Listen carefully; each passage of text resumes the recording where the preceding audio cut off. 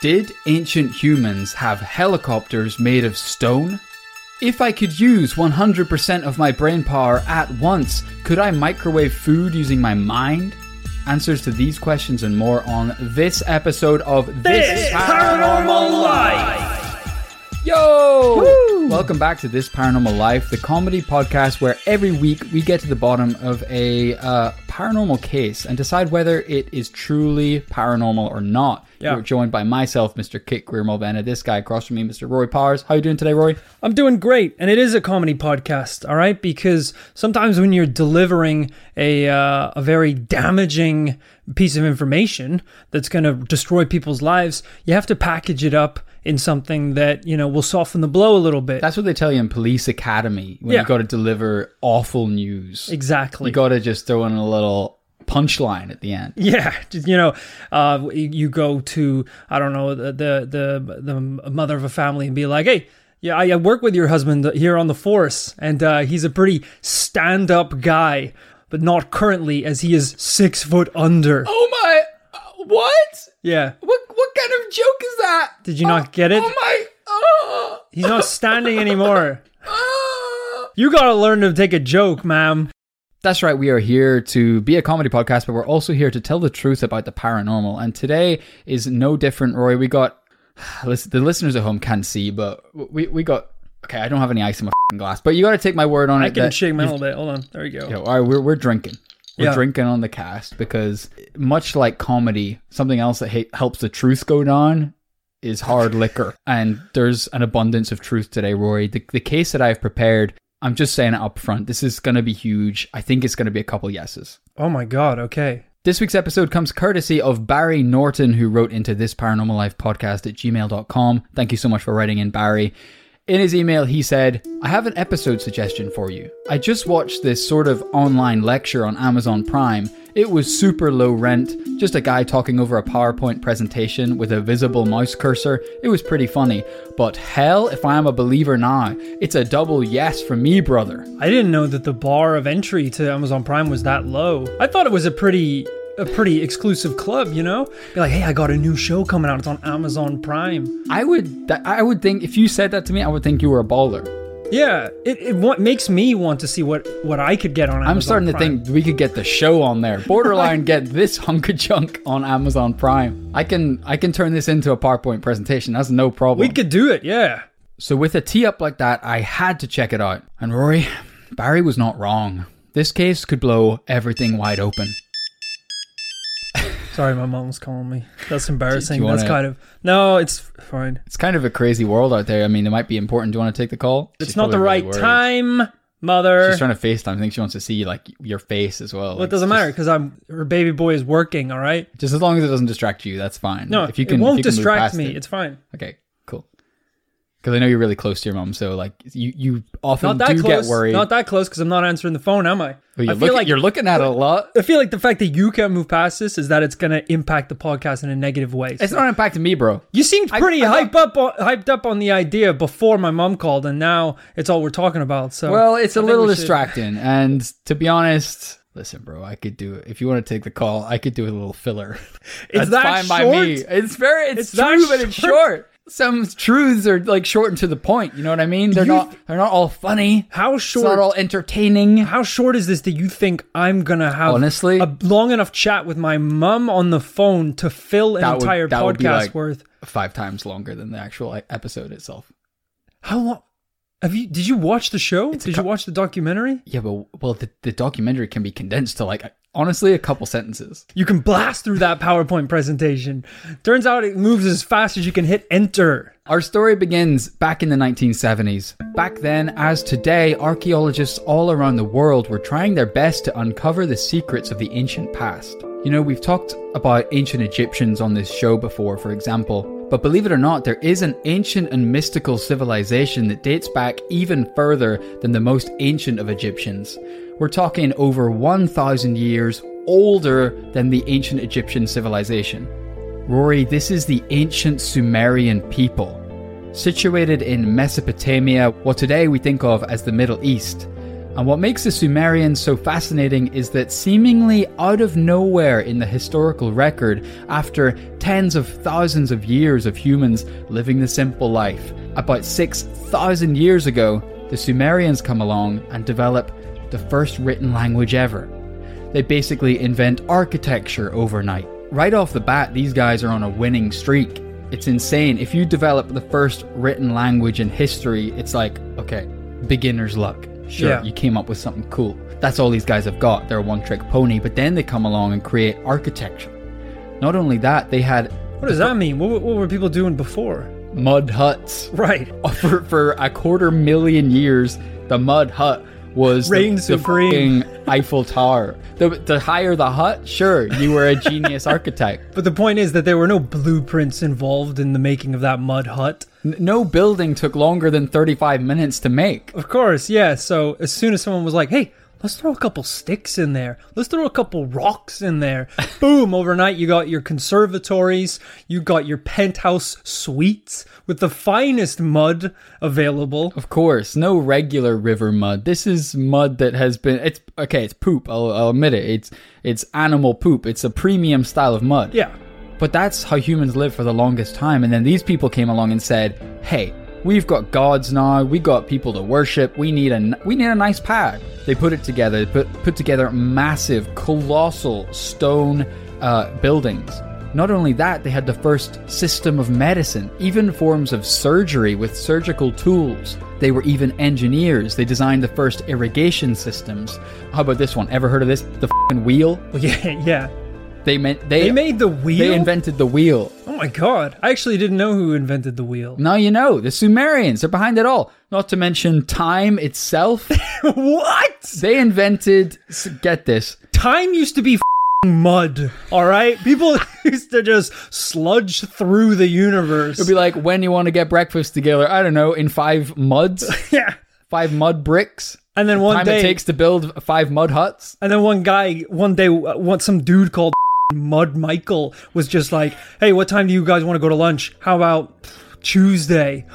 Oh my god, what's Tuesday? We've never heard of Tuesday before. He's like, well, that's what I'm going to call 6 muds away from now, all right? And then boom, time. That's it. They invented the concept of breaking up time into 60-minute chunks and 60-second chunks. Like, we still use that today. That is a direct Sumerian invention. And lastly but not leastly, I mean, they've invented a lot, but one of the GOAT moves was beer.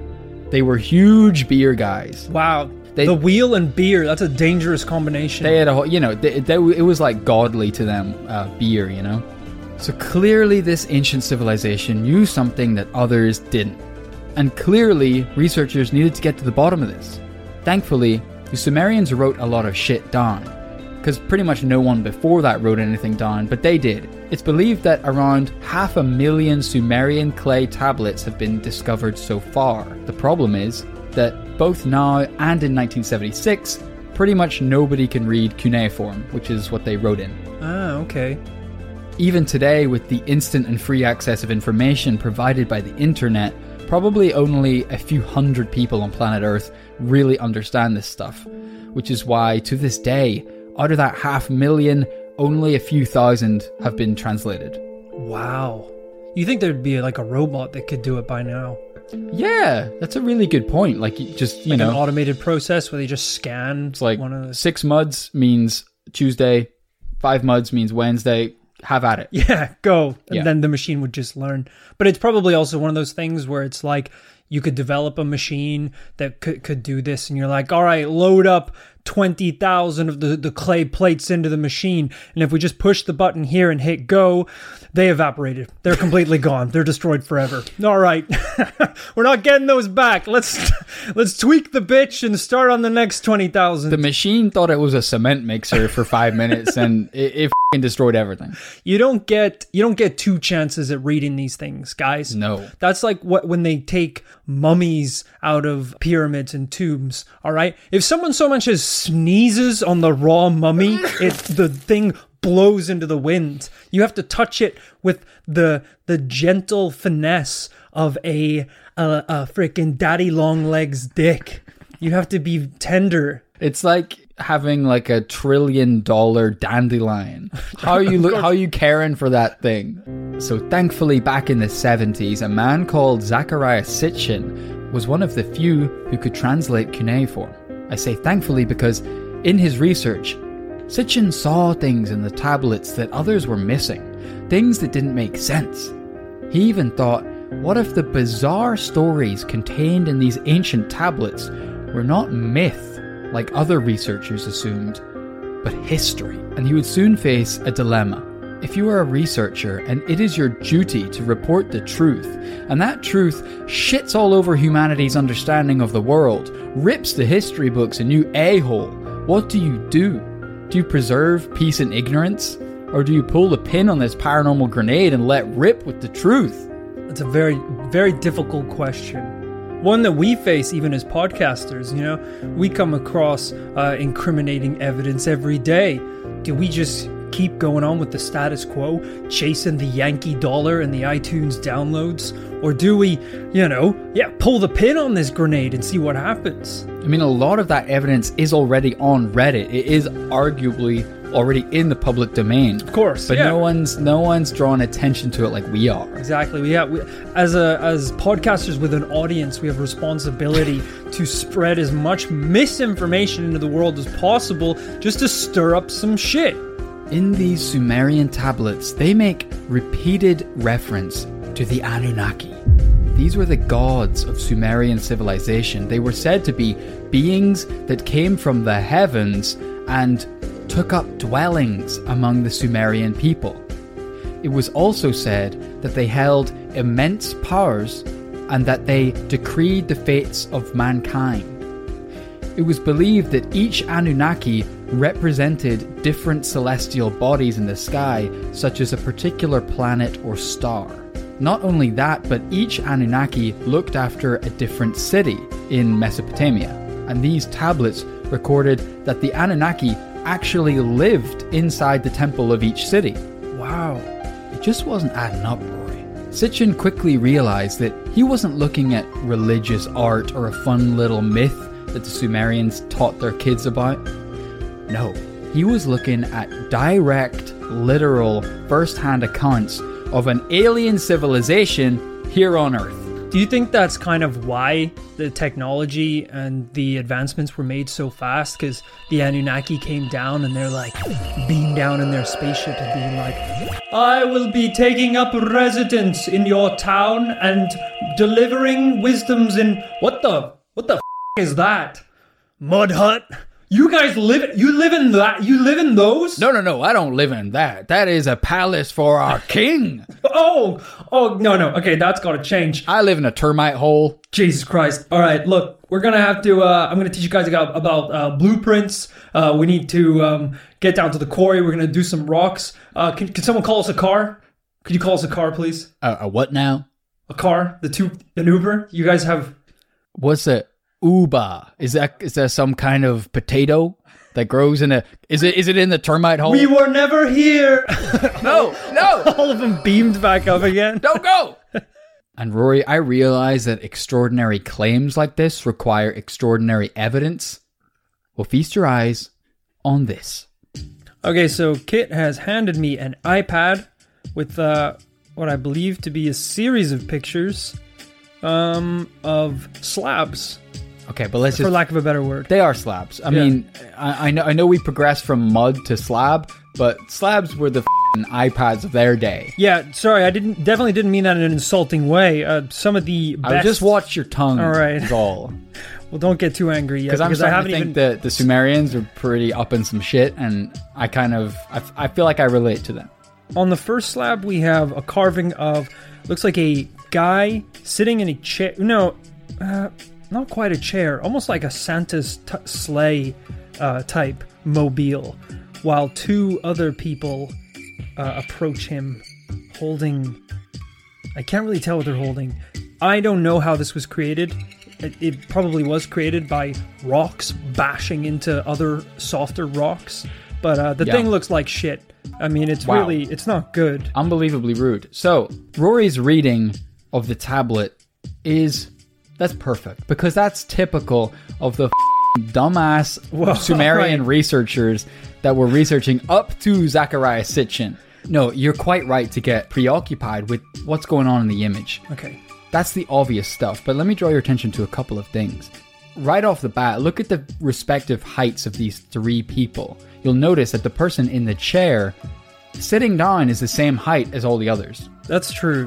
Which leads us to believe that this is either a god or some kind of supreme being. Because he's taller? Yes. Because you see this all throughout these Sumerian tablets, that the ones in the position of power are physically different to the humans. Okay. Secondly, he's gifting, now this is a really weird shape, but have you ever seen what like a handheld old-fashioned style plow looks like? No, I don't believe so. That is what the giant in this image is holding, and he's gifting it to the humans. Right off the bat, we've got one of these supreme beings gifting the plow. This is like gifting farming, gifting technology, gifting agriculture to the humans. Pretty cool stuff, but nothing paranormal yet. Until direct your attention, Rory, to the sun in between the two guys. Yeah, that thing is weird.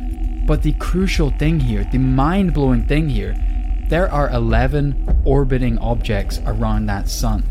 This thing is 6,000 years old. How the do they have a 2-scale diagram of the solar system on a stone tablet? Roy, we didn't know about Pluto, we didn't know about Neptune till like 100 years ago. Right. So how 6,000 years ago have they itemized all the items in the solar system? But there's one extra object. What the is it? Where is that? Because they counted the items in the solar system as the sun, all the planets that we know of, plus the moon, but even that only adds up to 11 objects in the solar system, but here they have 12. You think it's a coincidence, Rory, that there are 12 planets? That there's also 12 disciples of Jesus? The 12 tribes of Israel? That there's 12 gods of Olympus? That there's 12 hours in a day? That there are 12 inches in a foot? 12 months in a year? Did you say 12 hours in a day? The 12 signs of the zodiac? 12 hours in a day? Did I say that last? I think I said that last one already. For those of you listening at home, Kit's pupils have rolled back into his head and his eyes are pure white. Also, we think of Earth as the third rock from the sun. But if you count the solar system backwards the way the Sumerians did, from this 12th object, Earth is actually the 7th planet, aka 7 days in the week, aka 7 days of creation. Okay, I get it. Numbers are paranormal.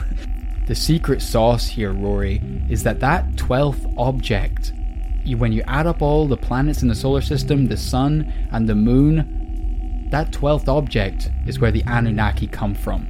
Oh, it's their home planet. That is Nibiru. Okay. This is what they referred to as where the Anunnaki came from. I mean, we're really honing in on one part of this enormous slab. There's other bits we're not talking about. There's a number of Tetris blocks in the far right corner, right above what looks like a little goat with his dick out. Yeah, but I mean, we've all seen goats with their dicks out, and we've all seen Tetris, so that shit isn't, I mean, sure. I mean, that's another future technology. Maybe the Anunnaki gave them that too. Tetris, a couple thousand years early. It was a hit game, so I could see why they'd want to show us that. Do I have to spell it out loud, folks? There are 7 Tetris blocks. So Rory, feel free to check out the next couple of images. Let's just go down, if you scroll down to the next one. So I'm showing Rory yet another tablet in which you can see the sheer size of this Anunnaki. Oh yeah, this son of a bitch is enormous. Yeah, huge. We've gone from him being possibly a foot taller in the previous slab to him being a borderline giant. A giant, that's a good word to use.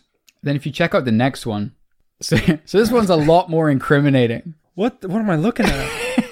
So we seem to have a guy on the right-hand side, maybe an Anunnaki, maybe a human. Yeah. Looks like some animals on the left-hand side. We've got what looks to be maybe a sun or some sort of interstellar object. But crucially, in the middle of this tablet, we have a flying craft with 3 beings inside it. Is that what that is? Listen, I'll give it to you, Roy. These things are open for debate, but this is widely perceived as some kind of UFO object. Okay, because it looks like a shelf with some pots on it. Right above an alligator standing up on its hind legs. But it's flying, isn't it? Because look at the crescent moon underneath it. Well, it's supposed to be in the sky. None of it's flying because it's carved on a slab, so... Right, okay, but there's a crescent moon underneath the shelves, aka the UFO. I'm getting scared to say no, so I'm gonna keep agreeing. You don't like that one? Flick to the next image, Rory. Flick to the next image. Hurry up. All right, we're looking at. All right, okay. This is a little easier to interpret. I've gone from bad to best. I mean, there's nothing to tell you about here, folks. These are just carvings of helicopters and spaceships on a rock.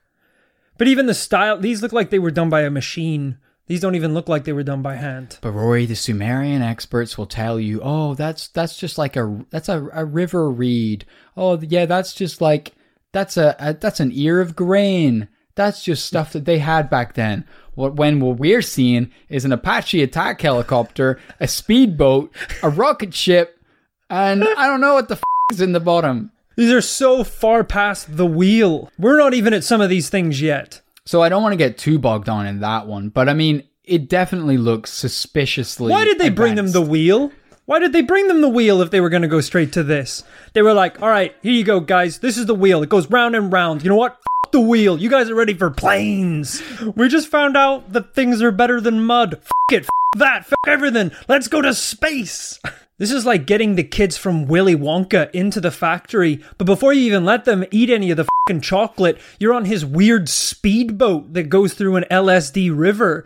They can't even enjoy the technological advancements that you're giving them because you're hitting them with so much future. Like, imagine Willy Wonka bringing you onto the factory floor and you're like, oh my God, is that bamboo tree made out of chocolate? And Willy Wonka's like, never mind that. You guys want to see an Oompa Loompa? Those things are weird. And you're like, no, I just want to eat chocolate. I came here to eat candy, sir, not see weird shit. What is this freak show? Here, drink some of this soda. It'll make you fly into the fans. It's like, oh my God, why would you do that? To feel alive. Sugar doesn't do it for me anymore. I'm numb to it. It's like, here, have a piece of this. Oh, what kind of candy is that? That's meth. You're gonna need it where you're going. Can I direct your attention to the second last exhibit, Rory? This very intricate tablet. They're getting better. All right, now this looks less like carvings on a slab and more of a Jumanji board that you would discover washed up on a beach. I mean, it is a slab, but I agree. It does look a little like a Jumanji board. This is very intricate. It's kind of hard to decipher what's going on. In the middle of this incredibly intricate image is a guy, and he's sitting. But if you look at this a certain way, Rory, this is a vehicle this guy's sitting in. It's almost like a pod racer style gizmo he's sitting in. And all the intricate kind of aspects of this image, they look like kind of technical or mechanical pieces. It's like a machine he's sitting in. Yeah. Which already is far beyond any kind of machine of any kind is far beyond Stone Age tools that ancient peoples had access to. And yet, this machine style thing this human is sitting on has all kinds of tiny little pieces of operation. Yeah. Tiny little mechanical gizmos. Rory, if you want to scroll down to the next image. This is a modern image of... Okay, this isn't a slab. No, it's a modern diagram of a Mercury spacecraft. But this is what people have likened to the object that the previous tablet was showing off. What we're looking at in that tablet, Rory, is a personal, tiny spacecraft. Okay. Does this exist? What? A Mercury spacecraft? Yeah, that's like the kind of thing you would burn up on re-entry after launching out of a rocket ship in space. Got it. Kind of thing. If you want to like crash land on Earth, you would come down in one of these bad boys. But being honest, can you see any resemblance there between the two? I can see a slight resemblance, especially, going back to the slab. If you look at the kind of architecture and design and patterns that are being used, it's very intricate. A lot of holes, a lot of dots and lines, which, hey, might just look like it's the style at the time. Or is it an ancient civilization trying to display what it is like looking at an alien's control board? Think if you told a caveman to draw the command center of a Boeing 737. They don't know what buttons are, or valves, or handles. They're just going to draw crazy designs, lines, circles, cubes, and you're going to come out with something that looks a lot like this. I mean... And sure, a couple bags of peanuts in there as well. I was honestly pretty blown away when I saw that one. I mean, even when you look at it from a vertical point of view, it looks like there's like flames and clouds coming out the bottom. It does. It's very, for a 6,000-year-old image, that's extremely uncanny. You know what? I flipped. You flipped me. I'm in now. What else you got? Give me more of these slabs. For right now, I'm out of slabs. So this is such a, I apologize to the listeners at home. This is such a visual medium right now. I'm going to have to throw these images up on Patreon so that people can jump on and see that. I can even make that one public. You know, this is a little more difficult than my podcast last week where I was able to physically hand kit $1.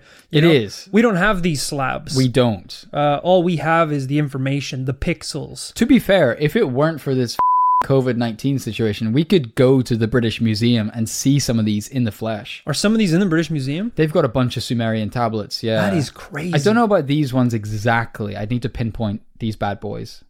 I think the last time you and I went to the British Museum, we got sidetracked because we started laughing at all the early carvings of humans. Yeah, we started ragging on that early human art.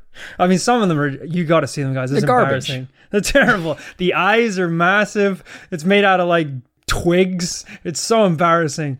So Rory, having seen a number of these tablets, what are your immediate thoughts? I'm in, brother. That's my immediate thought. You had me skeptical. You started me with the shit slabs at the start to, you know, kind of get me in the front door. But now you're throwing ones at me that are basically just carvings of rocket ships, and I'm in.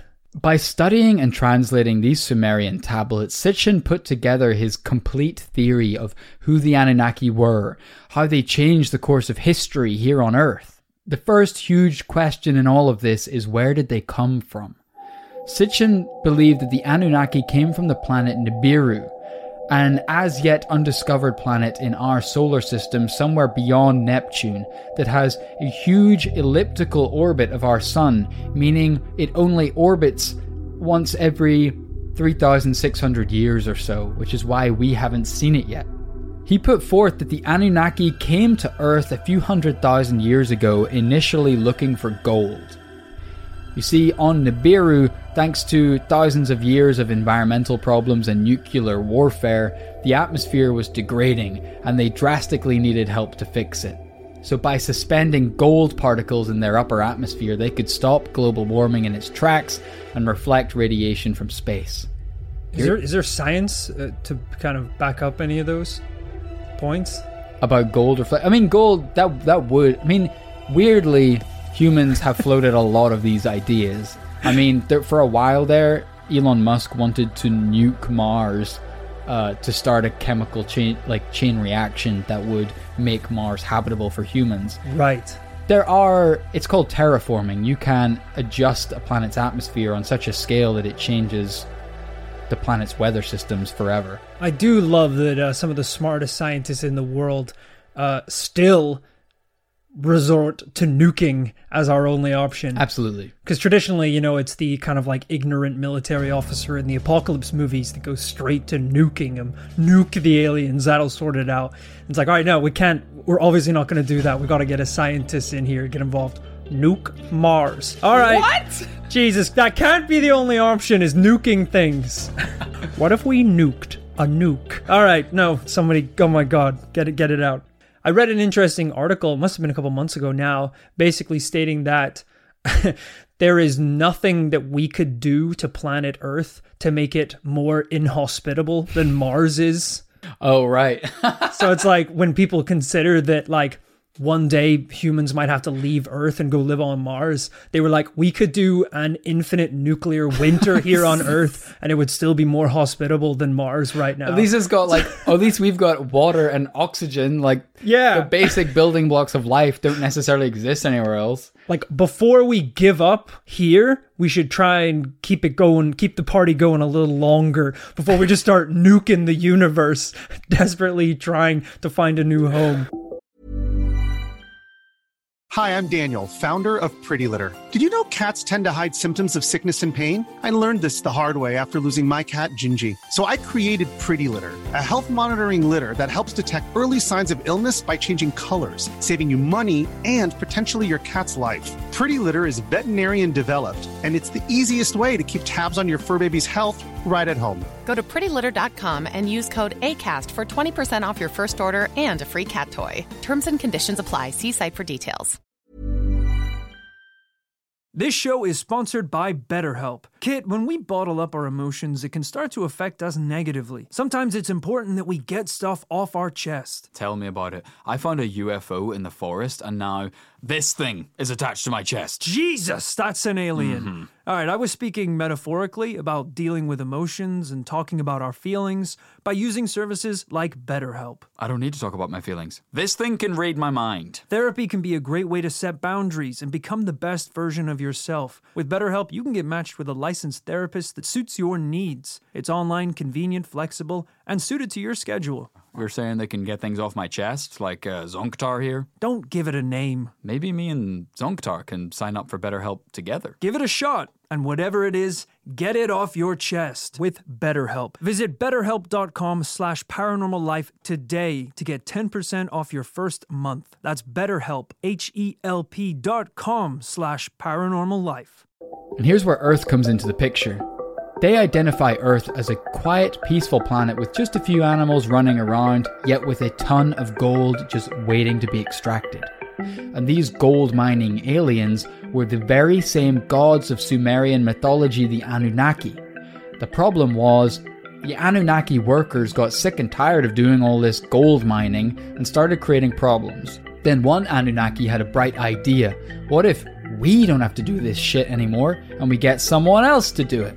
So through genetic engineering, which may just be code for banging our human ancestors, they mutated Homo erectus into Homo sapiens, an earth animal crossed with godly Anunnaki DNA, creating an intelligent yet primitive animal that could mine gold for the Anunnaki. So you're saying that the Anunnaki did not just come here and meet humans, they made humans, they a bunch of monkeys. That is what Sitchin is saying. How are they smart enough to get here, but not smart enough to just enhance the monkeys with science and gold? Well, they had to bang the monkeys? That was the answer? I'm just saying they might have banged them. The official line is they didn't bang the monkeys, but I'm just saying, between you and me, they probably banged the monkeys. Do you think at the meeting they were like, all right, so we've actually developed technology that using the nuclei of a dying star, we can beam directly into the ape's brain and reprogram them to discover gold. And then Gary, the Anunnaki's like, I've already like 6 monkeys and they're out there hunting for gold right now. They're pretty good at finding gold. They're really good. They like gold. All right, sure, fine. We'll just go with plan B then. Everyone go get a monkey. Seems like Gary's already jumped the gun, so... Because I'm pretty sure humans didn't go straight from monkey to gold digger. I'm pretty sure there was a big gap in between that. Well, whenever I get that gold and bananas are both yellow, but that there's beyond that, there's zero link. Well, when I say monkeys, I mean Homo erectus, or similar human ancestors. So, you know, they're 99% human. They're just not Homo sapiens, what we are. Of course, this becomes the start of the human story. The Anunnaki gift everything to us. They create the system of kingship. They select one guy to be the intermediary between the Anunnaki and humans to rule over everyone else. And that becomes kings, the system of kingship across all countries. They gift the technology of agriculture. Just about everything we mentioned earlier in the show, they're just emptying out their pockets and giving humanity the lint and loose change, except their lint is the concept of time, the wheel, and beer. The only problem was, as intelligent as the Anunnaki were, they weren't actually gods, so they couldn't control the weather. The story goes that a series of natural disasters started to rock the ancient cities of the Anunnaki here on Earth. And when they found out that a great flood was on its way, the alien overlord said, "F*** it, we had a good run, but we gotta go back to Nibiru. Earth is f***ed." And so they did. All the Anunnaki left Earth overnight. It's a pretty sad day. You know, you go to visit the Anunnaki gods and like, the temples are empty of gold. All their shit's gone. And you're like, you go meet them out in the courtyard and they're like throwing bags of gold onto a rocket ship. And you're like, my lord, what are your teachings for today? Oh, You guys just keep doing what you're doing. I gotta get out of here. Checks his space clock. Oh, shit. 17 Things ships. are looking really good. Just keep doing what you're doing. Keep doing what you're doing. Here's some more beer. Drink this. It's gonna make everything easier. Yeah, like a whole colony of aliens just recede back into the clouds. There's like a 20-foot wave on the horizon. A new gift from our lords. The Anunnaki are like, you know what? They're emptying their pockets. They're like, hey, take all this Earth cash. And they're like, won't you be needing it? Nah, not where we're going, kid. You're gonna need these. It's called a f***ing snorkel. We're getting out of here. I told you guys to swim, right? What? All right, bye. They bypassed boats and went straight to the wheel in the Apache helicopter. They all left Earth, except for one. One Anunnaki couldn't leave humanity behind to become extinct. After all, Homo sapiens were like their bastard children. They felt bad. So this Anunnaki chose to warn them by telling just one person before they left. And that person's name, Rory? Noah? I knew it. That's right. The Great Flood that features in just about every single religion's mythology around the planet wiped almost everything.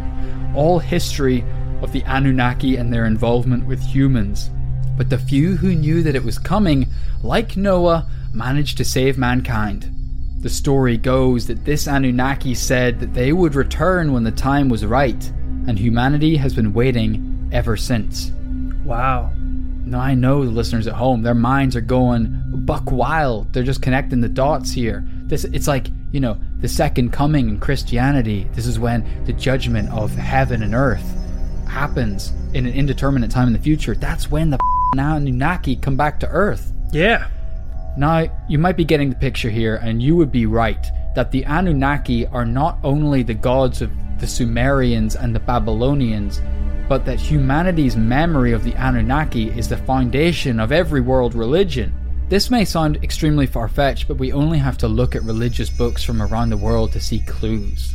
For example, littered throughout the Bible, there are mentions of the Nephilim, the children of the sons of God and human women. In the book of Enoch, they mention that there were 200 sons of God who came to earth to have children. And the Nephilim have always been loosely translated as giants or fallen angels that walked the earth. Is it possible that these sons of God, these giants that came to earth and had kids, were the Anunnaki? Right. For example, in Numbers chapter 13 verse 33, when talking about the land of Canaan, they say, all the people that we saw in it are of great size. There we saw the Nephilim, and to ourselves we seemed like grasshoppers, and so we seemed to them. So the people literally right in the goddamn Bible, they're saying, yeah, in this land of the Nephilim, everyone, we're grasshoppers compared to these bastards. They're enormous, yeah. And whether it's Norse mythology, Hindu scripture, ancient Egyptian hieroglyphs, or ancient Greek myths, they all feature giants. And it could be these were all just Anunnaki mining company employees. Listen, all I'm gonna say is one of my personal favorite cases regarding the ancient aliens inside of Agartha in the Hollow Earth. Yep. They're noted for being very large. Do you think that's just coincidence, guys? Do you not think that maybe some of the Anunnaki went inside the Earth to an ancient civilization? They went everywhere. They went up, they went down, they went in, they went out. Of course, anywhere to get away from the water. There's a lot of overlap here. You know, there's none of these aliens are like Hobbit size. Yeah. They're gonna be giants. They're gonna be enormous. Not only this, but in chapter 1 of the Old Testament's book of Ezekiel, Ezekiel sees, quote, an immense cloud of fire, and at the center of the fire was glowing metal, and inside that there were 4 living creatures. They sped back and forth like flashes of lightning. The passage goes on to describe 4 shiny objects, each appearing like a wheel intersecting a wheel. These objects could fly, and they moved with the creatures. It said, when the living creatures moved, the wheels beside them moved, and when the living creatures rose from the ground, the wheels also rose. Could this be evidence in the Bible describing UFO technology? I mean, I don't know what else it could be, possibly. I don't know why angels would need wheels. and glowing metal. It sounds like this dude really shoehorned in his story into the Bible. Like when they were putting it together, it was like, all right, I think we should use this passage to definitely hone in on God's grace. Yeah, and a lot of forgiveness. Yeah, just to reiterate that, he is powerful and all-knowing, but that he is forgiving and he is just. Yeah, and then I'll throw in a couple paragraphs here about that weird thing I saw on Tuesday. It's like, well, okay, sure. Maybe keep that brief though, and maybe if we could work that into a parable. If we could loop it in somehow, yeah. If we could link it back to his love somehow. Yeah, sure. Like the thing was weird and mighty, like God's fist of justice. Well, we've already had a lot of chapters on the fist and justice and the holy retribution. So if we could just get a little bit more love and grace in there. Of course, yeah. The creatures were gray, like the beard of the Lord. No, that might be a little distracting because we've said they're white and shining up to now. So. That I'll just mention briefly that the pearly gates shine like rust in comparison to the futuristic glow of our metal lords. Why don't you get a coffee break? How about that? How about you go get a coffee and come back and we'll finish this chapter? Okay, sure. The door locks behind him. Hey, let me in there. Write it all now. Write it and preach it. But I hear you, Rory. I hear you, listeners. We're getting way bogged down on the evidence for aliens here on Earth, when in theory, if all this is true, all the evidence we need is on Nibiru right now. Supposedly a giant planet just floating around in our solar system. I mean, that's arguably harder to get a hold of, though. We've already got the tablet. Yeah, I know. Like, let's not diss evidence here on Earth a little too hard, because I feel like that's going to be easier to come by. If Nibiru does exist, if so, why haven't we seen it already? Well, for one, Nibiru supposedly has an orbit of 3,600 years at least. But surely modern astronomers should still know about it somehow. I mean, you said they filled the atmosphere with gold dust, so you'd like to hope that it's pretty viewable. It's like a disco ball up there. In the words of Gucci Mane, Nibiru sunk the Titanic. This is some premium ice. It's like you hear in the news, where they'd be like, an asteroid is going to pass by Earth that has like 25 quadrillion dollars worth of crystals embedded in it, and it's like an incomprehensible amount of money. But Nibiru is basically 95% solid gold and the size of 40 million suns. All right, that's where the money is. That's why they can afford to just throw spaceships down at peasants. They're like, we're made of gold. Our atmosphere is gold. This is what I'm saying. The Anunnaki that came to Earth, we thought they were gods. To the Anunnaki, they were the CEX employees. They were like the freelance contracted workers. We're drinking their piss, which is Cristal, by the way. It's champagne to us. Well, as it happens, scientists have been looking for something similar to Nibiru for a long time. Planet X. Called Planet X because if real, it would be the 10th discovered planet in our solar system. In fact, Planet X and Nibiru are so similar on paper that for fans of this paranormal theory, they are basically the same thing. And the clues have been there for a long time. For example, in 1846, scientists knew that by looking at Uranus's orbit, something wasn't right. The numbers didn't add up. Something was throwing the orbit off a little.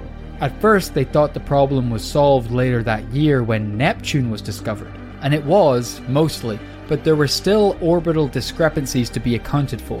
Again, in 1930, they discovered Pluto, but once more, it's too small, and the picture is still incomplete. At this point, the hunt for Planet X is in full swing. But as recently as 2014, after a huge and comprehensive sky survey by the Infrared Survey Explorer satellite, things were not looking good. They couldn't find any evidence of any undiscovered large planets out there. That is, until 2016.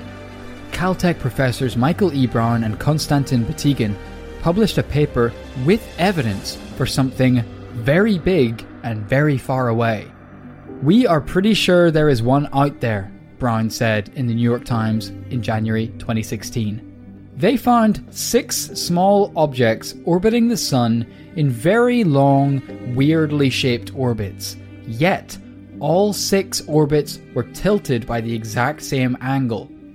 Space is crazy. There is only one explanation for this: a large object nearby that is weighing down all of their orbits. They calculate that this thing would have to be 10 to 15 times the size of Earth and on an orbit of our sun that takes around 10,000 years to complete. Wow. And crucially, there's only a 1 in 15,000 chance that they're wrong. This is particularly believable too because Dr. Brown is actually the guy who in 2005 discovered Eris, a Pluto-sized object in the Kuiper Belt that got Pluto demoted from planet to dwarf planet. So ironically, the man that killed Planet 9 might be the same man who discovers Planet 10. It's even thought that the great flood that caused the Anunnaki to leave Earth all those years ago may have been caused by Nibiru entering the solar system and causing chaos. Which makes sense if shit was kicking off on Earth and Nibiru happened to be passing the sun at that moment. It was at its closest point in thousands of years, so they were like, it's time to jump ship, let's get out of here. Right. And today, aside from this whole story, there is evidence to suggest that cataclysmic flooding happened around 13,000 years ago. Is it possible Nibiru is on the way back today? How do they not know if there's a planet there? Like, I get that the universe is pretty big and our galaxy is pretty big, but I'm pretty sure we've got a decent map of it so far, right? Am I wrong in assuming that? Yeah, that's a really good point. I mean, like they say in 2014, they get this Sky Survey satellite that has a huge field of view to do a massive survey of the sky, and they don't come back with anything. But I seem to remember reading about that story. One of the scientists said the caveat was that they could only see, once you get to a certain distance, you can only see objects of a certain size. That's just science. That's life. If something's really far away, it's got to be pretty big for you to see it. You ever watch a bumblebee fly away? It's not long before that thing is gone, all right? But when it's up in your face, it's like a bird. It's a problem. It's enormous, all right? But even a planet, once that thing gets far away from you, it's like a bee. Everything's relative. It is. So at a certain astronomical distance, they can only see objects 15 times the size of Earth, which is not very big still. It's still like nowhere near the size of Jupiter and Saturn. They would not see Nibiru, which is apparently around 10 times the size of Earth. Okay. So things slip through the radar for sure. It's like if people at home have ever seen that super famous deep field telescope image of space taken by the Hubble telescope. That's a beautiful picture. It's an amazing picture, and you see countless galaxies going on to infinity. Apparently, that size of image is the equivalent of holding up like a 5p piece at arm's length into the sky. That's like what's in that section of sky. There is just trillions of galaxies more than that out there. Yeah, to throw another analogy out there, it is like holding a bee in your hands, right, and looking up at the night sky. I think our followers, our listeners really understand bees a lot better than even money. They're easy to understand. Bees, flowers, honey, hives. It's just simple. It's easy to grasp. So the universe is a hive filled with bees, galax bees. All right. And I'm the queen, which means I'm fat as hell and I can't fly. I need y'all little bastards to do the work for me while I drink honey. I don't know how bees work. People are like, you should have a basic understanding of bees if you're going to use them in every analogy in an episode. Can't wait for our first angry beekeeper email. It's coming. And some even think that the powers that be already know about Nibiru or Planet X, or are somehow covering it up. I personally don't know if I believe that, but it is definitely good to know some out there do believe. And this last piece of evidence, Rory, is the moment the mask slipped. The moment a public official had the balls to come clean about Nibiru live on air. This is the Iraqi transport minister on the news talking about a new airport when he goes on a mad tangent on Planet X. Perhaps many of the people of the Dakar Governorate do not know that the first airport to be built on planet Earth 5,000 years ago, before the Christian era, was built here in Dakar. If you do not believe me, read the book of the great historian Zechariah Sitchin, who was an expert on Sumerian studies. Read the books of Samuel Kramer, or the book written by H.G. Wells about this. He talked about the first airport built on the planet, which was in this place. This is the safest place for airplanes to land and take off. Because some meteorological factors that limit an airplane's maneuvering ability do not exist in the Dakar airport. Not only above the airport, the skies all over Dakar are safe for planes. Because there are no negative meteorological influences here, the atmosphere throughout Dakar is positive. When the Sumerians settled here, Oh boy. they knew full well that the atmosphere here was suitable for flying to outer space. That's not even what this airport's for. It was from here that the Sumerian spaceships took off towards the other planets. The Sumerians were the first to discover the 12th planet, which was acknowledged a few days ago by NASA and named Nibiru, A lot of awkward people in the background. and which completes its orbit around the sun every 3,600 years. A lot of scary glances here. Oh my god. What even is that? That's a great video, actually, if you haven't seen I it. gotta clap that one out. I gotta clap out the Iraqi government for saying the shit that the British government is too afraid to say. Yeah. You know, because they have a rich hit, like that's the part of the world where the Sumerians came from.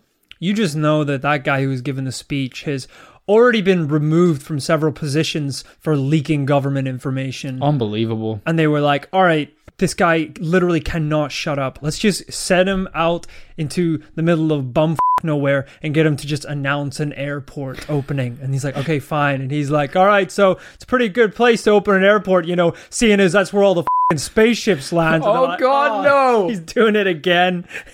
They're like ripping out all the wires in the back, trying to get his mic cut off. He's going live on Periscope. I like that he was like, this is the perfect place for an airport because spaceships can launch to other planets. Does he know what an airport is used for? No airport is used to visit other planets. It's unbelievably irrelevant. It's so bizarre. It's like he wanted to give a press conference about the Anunnaki. He shoehorned in the airport stuff. It was mostly about ancient aliens. I mean, big respect to his co-workers because they gave some sideways glances, but they mostly kept it cool all the way throughout. They were on his side for sure. So Rory, I've presented you with a truckload of information, truckload of evidence today. What are you thinking? Where are we coming down today on whether ancient aliens visited Earth 6,000 years ago and gifted technology? I am overwhelmed. This is a huge case. This is like me coming over to your place for dinner, you serving up 30 meals in front of me. We say grace for an hour and a half, and now it's time to eat, and I don't know where to start. All right, let's start with the slabs. Okay, that's fair. They're our only piece of physical evidence. They are the primary evidence that someone could go see in a museum today. Exactly. You know, they're pretty promising. They do vary in detail, but some of the later slabs specifically are, pretty encouraging when we see carvings of vehicles that obviously look like they are not from the time where these slabs were from. I mean, we're looking at helicopters, we're looking at spaceships.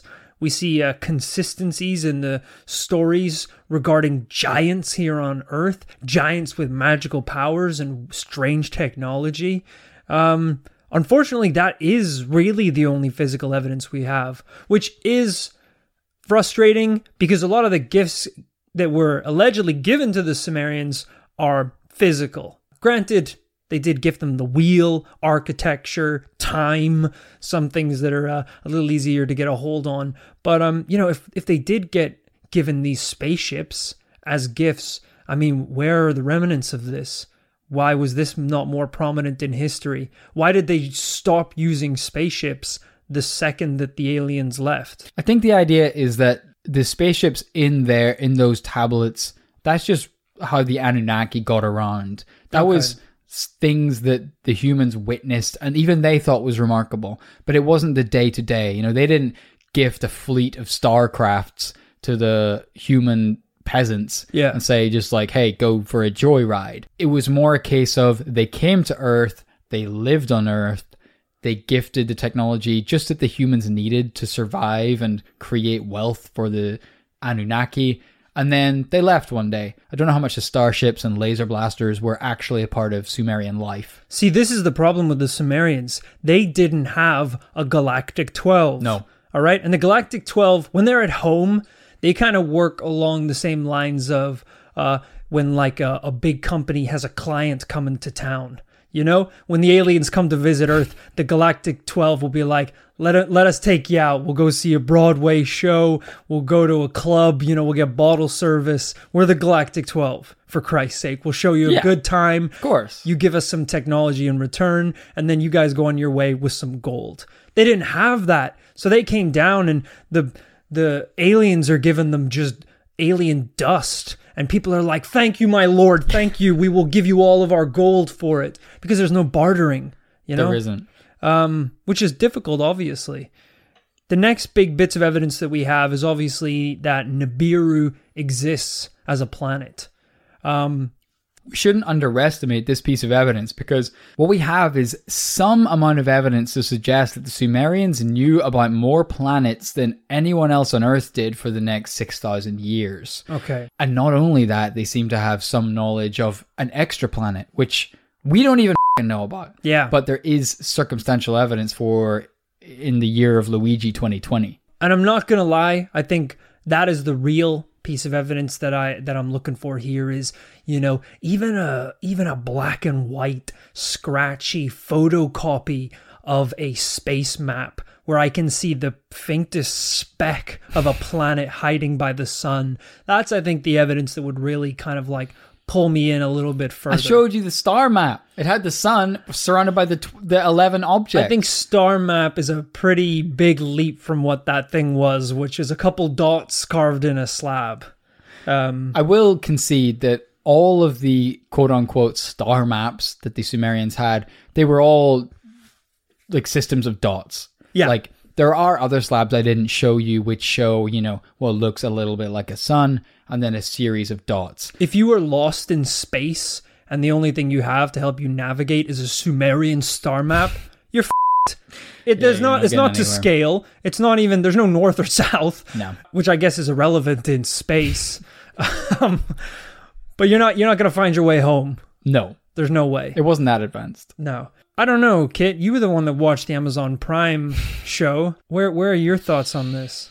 This one is difficult because I can't pretend that all Sumerian researchers, or even a majority of Sumerian researchers, believe in this theory that the UFOs and aliens of the ancient past had anything to do with the Sumerians. Sitchin is considered a very controversial historian and researcher.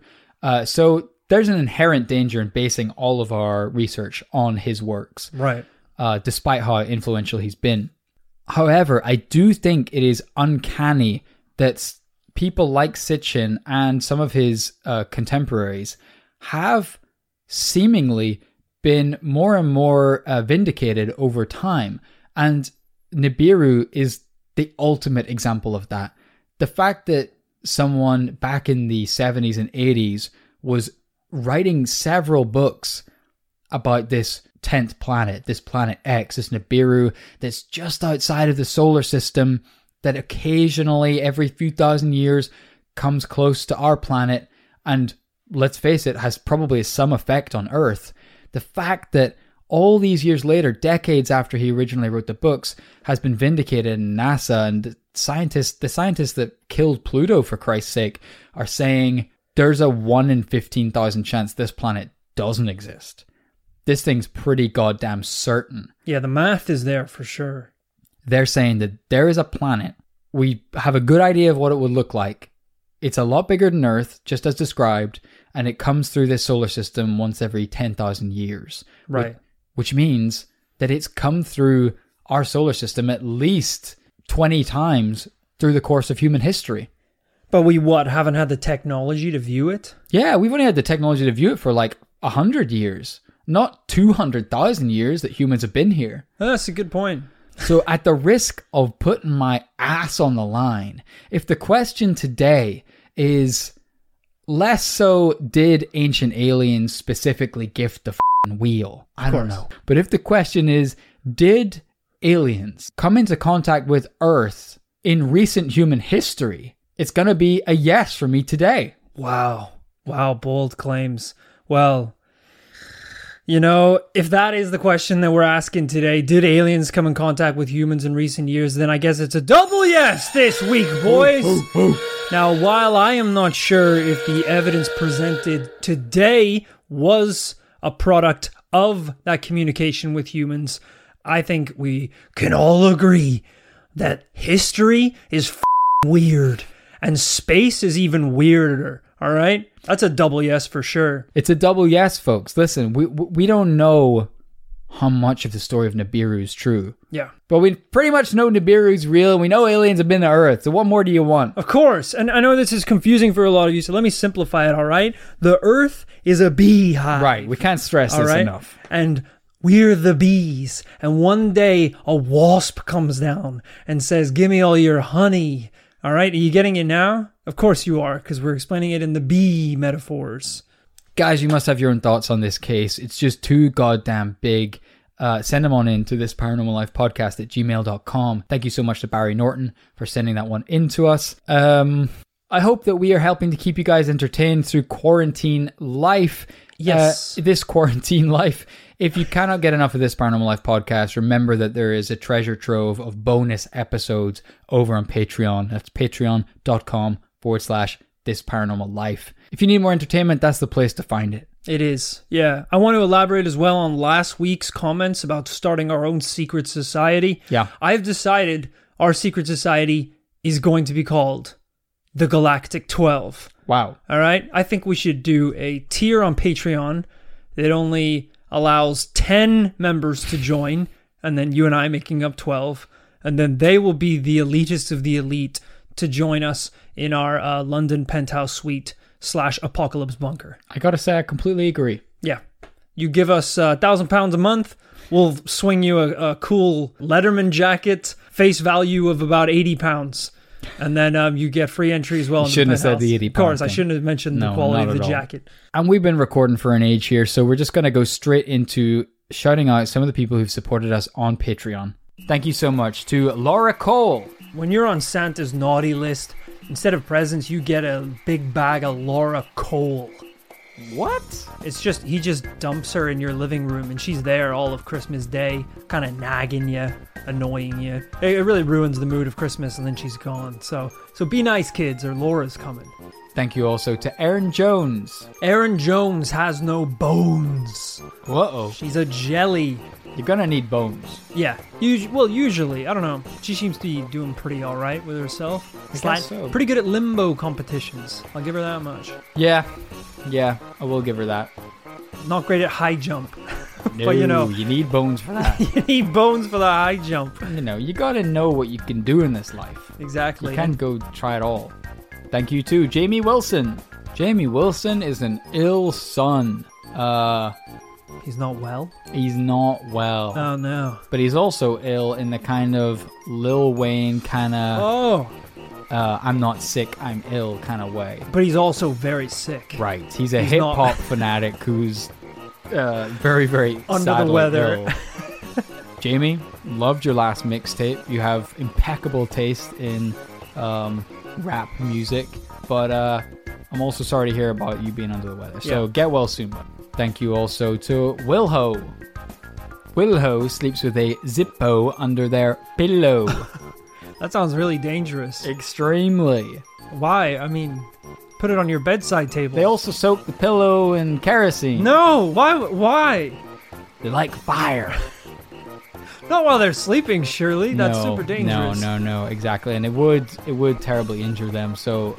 I don't know why they do, but they, if you're a fire starter like that, you're gonna like the smell of kerosene a little. It's gonna help you get to sleep, maybe. I mean, I sleep with that petrol bomb, but that's for different reasons.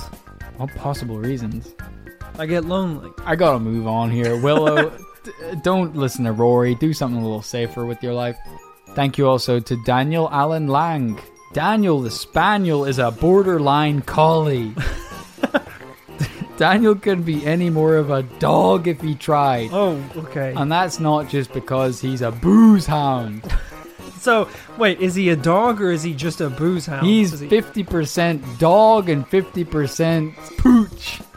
So 100% dog. An all boy. All right, okay. It sounds like this dog has a drinking problem. Definitely shouldn't be listening to a podcast.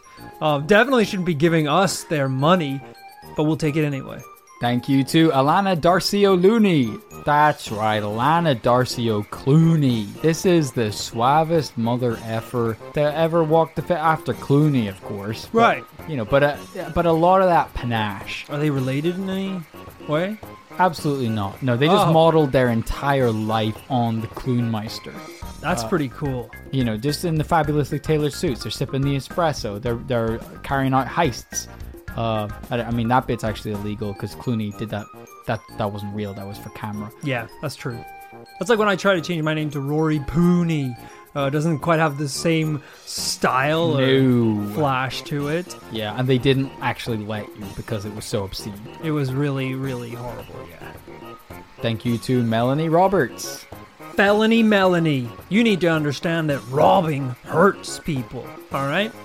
Oh, but it turns out you're giving us that money, which is pretty... Oh, well, that changes things. That does change things. It does. In the court of the paranormal, that means you're free to go. You're free to gank. So maybe up those numbers, actually, now that I see. That would really help us out. Thank you to Hugh Ivers. That's right, come on down to Hugh Ivers Huge Drivers. If you need a giant driver for any special occasion, come on down, talk to Hugh. He can cut you a deal with the tallest bastard you've ever seen. Oh, okay, so I thought it was more of like a golf club sort of thing, where it's really large clubs. No, this is a giant... This is ex-NBA players driving monster trucks to black tie events. Wow, oh my god, imagine rocking up with the NBA's top players in an Uber pool. I love it. That's high class. Thank you to David Ryan. David Ryan? This son of a bitch has 2 first names as his full name. Very suspicious. It's a little suspicious to me. Very. You know, David or Ryan, whoever I'm talking to, I would suggest getting yourself an endo in there, all right? Because you're raising a lot of flags. You're getting people a little suspicious. People are going to look into you a little bit. You know, maybe just throw in a last name like Dave. Yeah. Or like Dave or like Rich. Or something like that, you know? There's Mike. something no one's going to confuse. Call yourself Dave Mike Rich, all right? Wait, what was his name to begin with? Bigfoot? Thank you to Victoria. Well, if it isn't Victoria the Victorious, this lady just wins at borderline everything. All she does is win. But do you know what the secret sauce is to winning? Someone else has to always lose. That's right, that's her husband, Losoria. This son of a bitch couldn't win a game of tic-tac-toe if he was playing against a bee. I had to throw the bee in there so that people would understand the analogy, of course. It can be confusing. Thank you to Fraser Torrey. Fraser Torrey actually has a pretty good laser story. If you ever get him in a bar, ask him about his laser story. Wow. It's pretty good. Is it short enough that we can tell it here in the podcast? Let me think. He told it to me. He told it to me the last time we were in Vietnam. In Vietnam? Yeah, not serving. We were on holiday. Jesus. Sure. Yeah, there's probably enough time to tell the whole story. So he was at the science class. He studied biology, I think it was, microbiology. Oh, out of time. Thank you so much, Fraser. Oh, sorry. Okay. It builds to a really good point, but I have to obviously hone in a lot of the more specific details. Okay, well, if you're gonna give us a spark note, so I guess we can. Okay, so it was a leap year at the time, which is really gonna be an important factor because obviously you said you're gonna do the spark notes. This sounds again. I have to get into the specifics of the story, otherwise you're not gonna get the punchline. Right, you got like 10 seconds. 10. Okay. I'm gonna count down with your fingers. All right. Wait, are you counting down now? Yeah. You're not even counting. You're not even gonna tell me when you're gonna start the countdown. I'll start now. All right. Okay. Ready? 10. Now, okay, so in microbiology, obviously, it's a study of the physics and how it makes up the world. So one day they got in a whole box of experimental frogs. They were going to cut with the scalpels, but they thought, hey, that's going to break down the biological laws, and we shouldn't do that because it's pretty inhumane because the frogs are still alive, of course, so they can examine the organs of the frogs. So they brought a laser in for the science first. Oh, you got to chill out, man. You got to slow down. I'm getting really... You're doing pretty well. I'll give you 3 more seconds on the clock. All right, just give me a second to catch my breath here because... All right. You're going to want to hear the late... All right, well, don't bust the gut. You're going to want to hear the laser story. All right. Okay. All right. 3 seconds on the clock. Okay. All right. Ready? Yeah. And go. So obviously they didn't want to use the scalpels because the frogs were still alive, so we could summon the organs. So we ordered a bunch of lasers online And from the out of internet. time. Oh, come We're on, almost man. there, though. We're almost there. Right All at the lasers. All right. Okay. All right. 2 seconds on the clock. 2 seconds on the clock. right. Okay. Here we go. Okay.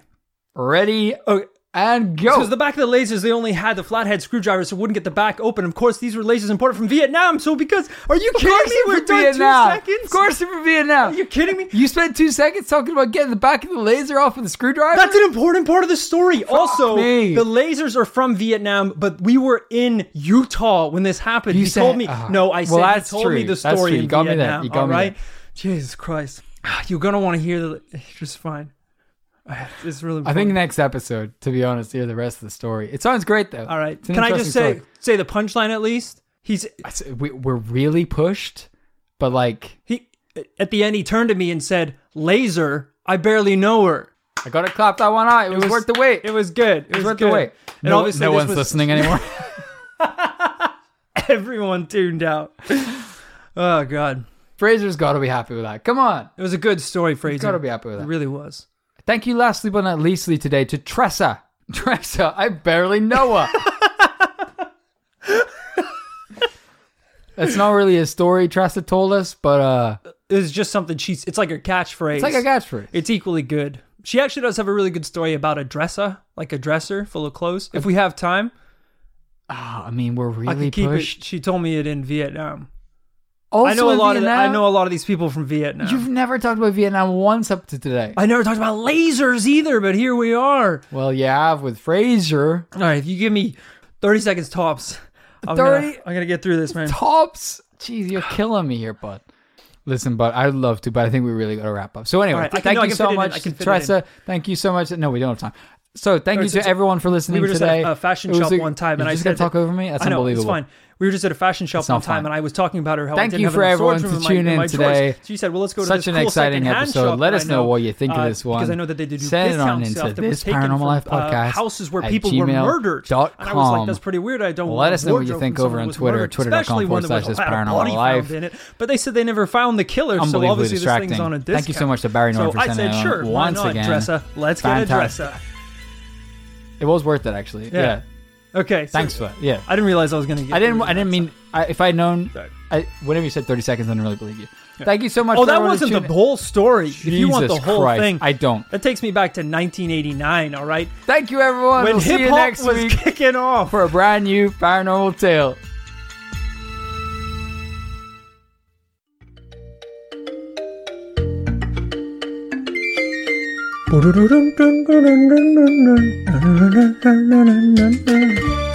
Protect the bee. Protect the bee. Flying for hours, looking for flowers, serving the queen. Sorry, I'm done.